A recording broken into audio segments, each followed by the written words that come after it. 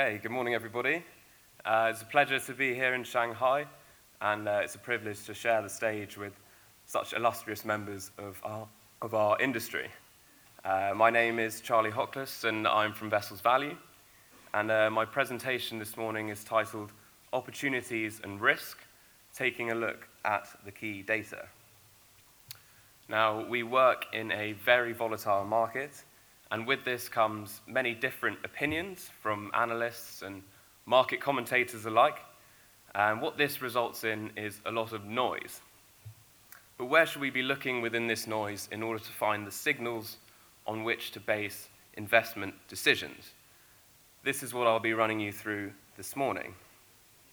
So for the bulker, tanker, container, gas, and offshore, I'll be looking at three key factors. These three key factors to look for: the short-term valuation trend, so this will represent spot market returns; the discount from long-term median value, which will give the position of the asset in terms of its asset value cycle; and also I'll be looking at supply and demand, so the last year's supply growth in ton miles versus the growth in the fleet size. But firstly, a quick sort of recap on who Vessels Value are and what our services entail. So we offer daily updated and historic valuations for all vessel types, our own mapping and a tracking tool, our commercial and our proprietary shipping database, and also our trade and analytics tool. We launched in 2011 with 4 people. We're now over 160 in 8 offices worldwide, including our Asia headquarters in Singapore and our commercial headquarters in London. We work with around 400 subscribing companies. That equates to around 2,000 users, split between 50% banks and funds and leasing companies, around 33% ship owners, operators, and 18% the rest, which is professional services, brokers, lawyers, etc. Anyway, now on to the important stuff. So I'll start with the tanker sector, which has experienced, let's say, mixed results over the last few years, but has seen some significant gains in value, as we will see. I also believe this sector in particular will be on the forefront of the change felt by IMO 2020 when that arrives. So the graph behind me shows a 5-year-old fixed-age tanker of each different subtype. And it's valued every day at 5 years old, going back in time historically, on this graph back to 2015. What this shows is the position within the asset value cycle and basically what's been going on in the market over the last 5 years. As you can see for example, VLCCs have experienced a 16% rise in value over the last calendar year. And that extends downward. You see the Suezmax as well, Aframax, LRs, etc. Worth looking out for the Aframax, as this is the interesting story behind the tanker sector. Looking at the last 3 months, we see that the changes are more modest, still with the VLCCs increasing by 2.5%, which is quite impressive, I think. What does this look like in terms of a practical example? Well, I've taken the Indigo Nova, which is the ex-Tamagawa. This ship was transacted last month at $36 million. We can see today that it's valued at $38 million. It's really demonstrating the strength that we've seen in terms of the tanker values in the last few months, particularly in the last month as well.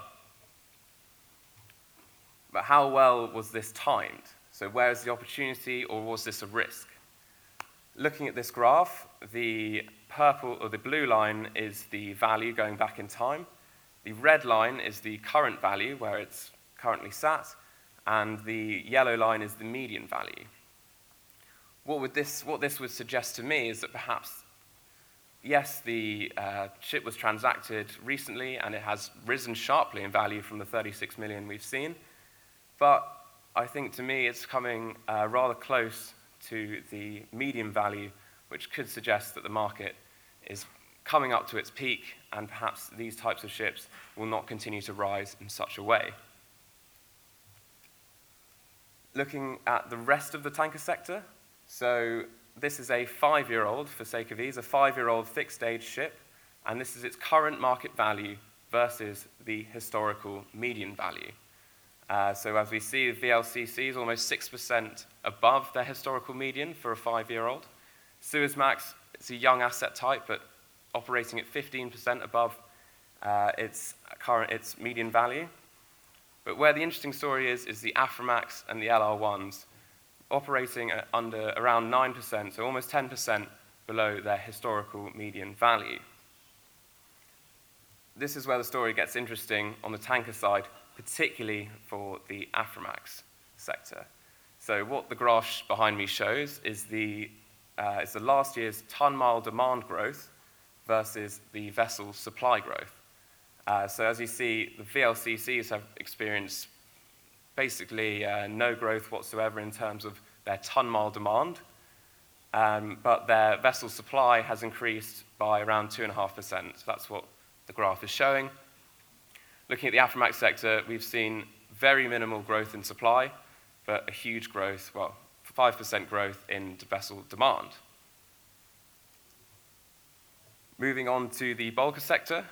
So this sector, as we see, has experienced headwinds over the last few quarters for reasons not limited to Vale, the mine and the dam disasters there, and the US-China trade war, which has been affecting the smaller grain-carrying tonnage. In this time, we've also seen the Baltic Dry Index drop below 600 points, and we saw a gap of around 120 days with no Capesize transactions at all. And what's this done to the values? Well, we see that over the last year, it doesn't look too bad. So we only have a difference of 3% for the large capes, but as you can see in between that gap, we have seen a sharp rise and then indeed a sharp fall, which will be represented in this 3-month change, where we see the Capesize has gone down by almost 10% in the last 3 months. We can also see that that's extended to the smaller vessel types. What does this look like in terms of a practical example? Well, what this example shows is the importance of timing. So this is another way of looking at opportunity. We have the Amerito Capesize. She's just over 7 years old and has today a value of over $28.5 million. So she was transacted back in 2016 at $22 million by Mr. Marinakis at Capital Maritime, and then sold, despite aging another 2 years, at $32 million in December 2018, which really shows the potential opportunity if you time your asset play correctly. But where is she now in terms of her fixed age value? So as we can see, she's risen above her median value on the long term, which could question the timing of the purchase, but definitely supports the timing of the sale back in December of last year. When we expand this to the rest of the bulker sector, we can see that Capesize is very marginally above their historical median value, but interestingly, Panamax, Supramax, around 4% below their median value.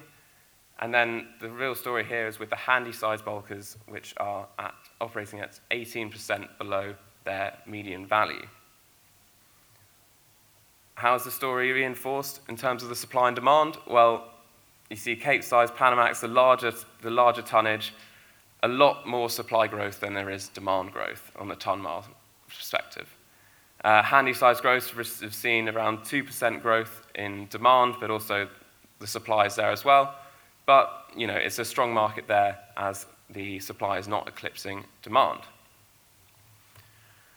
Continuing on with the container sector.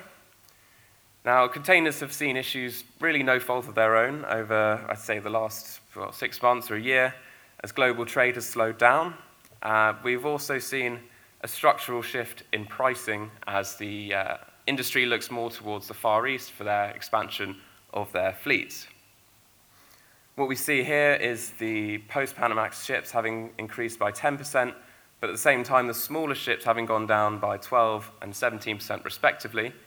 However, this is really, I think, due to the excitement there was with the smaller container ships around this time last year. that they have fallen in such a way. Interestingly enough, the handy-size containers there have come up by 12.5% in the last quarter alone. What's being seen here? Is there an opportunity? Is there a risk? I'll look at the Apostolos 2. This is a handy container built in 2008, around 10 years old, 8.3 million she's currently valued at, and she was bought in December of 2018 at 9 million, once again to Mr. Marinakis. And what has he seen in this transaction? Is there an opportunity here? Well, we'll take a look at her fixed age. So we fixed her age at what it is currently, around 10 years old, valued her back in time, and this is the result that we see. You see that the red line is far below, which is the current value, is far below the median value at 13.5 million, so there's potential for a large upside there. How are these ships valued on a larger scale versus their historical median across the board? Well, we see post-Panamaxes are much below, handy size 14.5% below their historical median, but also the feeder maxes around 25% below their median value. This is where the interesting story is told, once again by the demand. So we see that feeder max demand has increased slightly, and it is more superior than the supply of vessels. Not a good story told by the handies, and they are down in demand but increased in supply. Now, moving swiftly on to the gas sector. The gas sector is a very interesting market, in my opinion. Going to the theme of Martin's presentation of sustainability, cleaner fuels, this industry is going to play a very important part in the future of our industry. But for such a hot market, we haven't seen much change in terms of the values. Only 2% across the board for the LNG sector. But there is a reason for this. As the market hots up, new building slots are open, yards are competitive. They're looking for the business, and with that, the prices are remaining competitive on the new building side, which is putting pressure on the second-hand values. Where are we in terms of their current market value versus historical median? I don't think this is hugely important because these ships aren't widely traded. They're often operated on long-term charters. How I see this market developing is more sale and purchase activity and a spot market emerging. So this graph, I think, will become more interesting as time passes. But this is the true story of the LNG market. We see the strong demand there for large LNG and the mid-size LNG, both eclipsing the supply, particularly mid-sized LNG, which is seeing a reduction in supply. Sizable demand on the large LNG, almost 17%. Strangely enough, small-scale LNG, but have grown a lot in terms of their supply. Demand also there. However, I would very much expect this graph to be all green, really going forward for the next 5 to 10 years. I really think that this is going to be a very pinnacle industry going forward. Swiftly looking on to the LPG values, and I'll just pick out the interesting point from this graph. I would advise you to look at the medium gas carriers, so the MGCs, which have risen 10% in the last year. Over the last 3 months have remained flat. They sit currently around, just over 4% below their long-term median value. I mean, alarmingly enough, there's the VLGCs at above 9% above their median value, which is not a great sign. And then we'll look into the ton-mile growth versus supply growth. Looking at those MGCs, they've seen a huge spike in demand, which is not caught up by the supply of ships. So there's definitely a possibility there. Other tonnage on this sector not looking too great in terms of the demand. Now, moving on to the damsel in distress of our industry, the offshore sector. So we're likely to see a lot of opportunity and risk in this sector, purely because of what's happened in the last 5 years since the market collapsed in 2015. as you can see right on the left-hand side of this graph, the values that were sort of, that was just after the crash, so the values were healthy-ish at that point, but we see how much they've come down. It almost gives no meaning to the values on the right-hand side of the graph, just because the market is bottoming out. And at this point, particularly on the supply boat side, the PSVs, the HTSs, these ships are moving nominally in terms of value. Their 16% does not represent a large number. Also, we see in the last 3 months the changes that have happened, particularly in the jackup sector. Those values have moved down due to a couple of transactions from Far Eastern owners, particularly resales of jackups. One in particular, the Hakuru jackup, the Hakuru 15, caused the values to fall sharply. But what does this look like in terms of potential opportunity? Well, I've taken the Ena Shogun, which is the ex-Sanko Energy, valued today at 5.3 million USD. She was sold back in 2017 at $5.8 million to Eastern Navigation, showing that the values have really just remained particularly stagnant over the last 3 years. But it also represents a potential opportunity for this reason here. We have the current value, as you can see, the red line much, much below the median value at over 5 times the current value. So if you manage to pick up an asset of this type without debt-free, good condition, there's certainly an opportunity there, but it should be properly managed. Otherwise, it could be a risk. This graph doesn't make for great reading, but as you can see, the offshore assets are valued much far below the historical medians across the board. However, this could also present an opportunity if you're picking up one of these assets in a debt-free situation, ready to ride the market up, as hopefully it should do over the coming years. So, as already been covered by some of the speakers today, we are in a precarious position in terms of the general shipping markets. There is opportunity, there is risk, but there is also a lot of change about to happen, particularly with IMO 2020 looming. No one really knows what sort of what effect this is going to happen to the global industry, and it's very tough to predict, especially with the US-China trade war seemingly intensifying, as I've seen this week. So we'll see how that goes.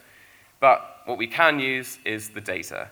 So what I've chosen from my presentation that we've based on our data is that we could see opportunities in the handy bulker sector, the Aframax tankers, Feedermax containers, large and mid-sized LNG, and the MGC LPG carriers. I've put offshore in there. It does appear on both slides, but it could be seen as a potential opportunity, as there is large upside potential depending on whether you get the right deal or not. And the risks. So interestingly enough, it's the larger tonnage.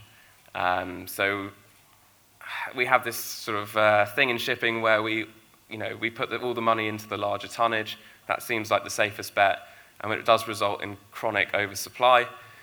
And this is, I think, what we're seeing here. So that would be interesting to see how that develops. The only thing bucking the trend here is the handy containers, and obviously I have offshore, which could be seen as a large risk and should potentially be avoided altogether. Anyway, thank you for your kind attention. I hope you enjoy the rest of the conference.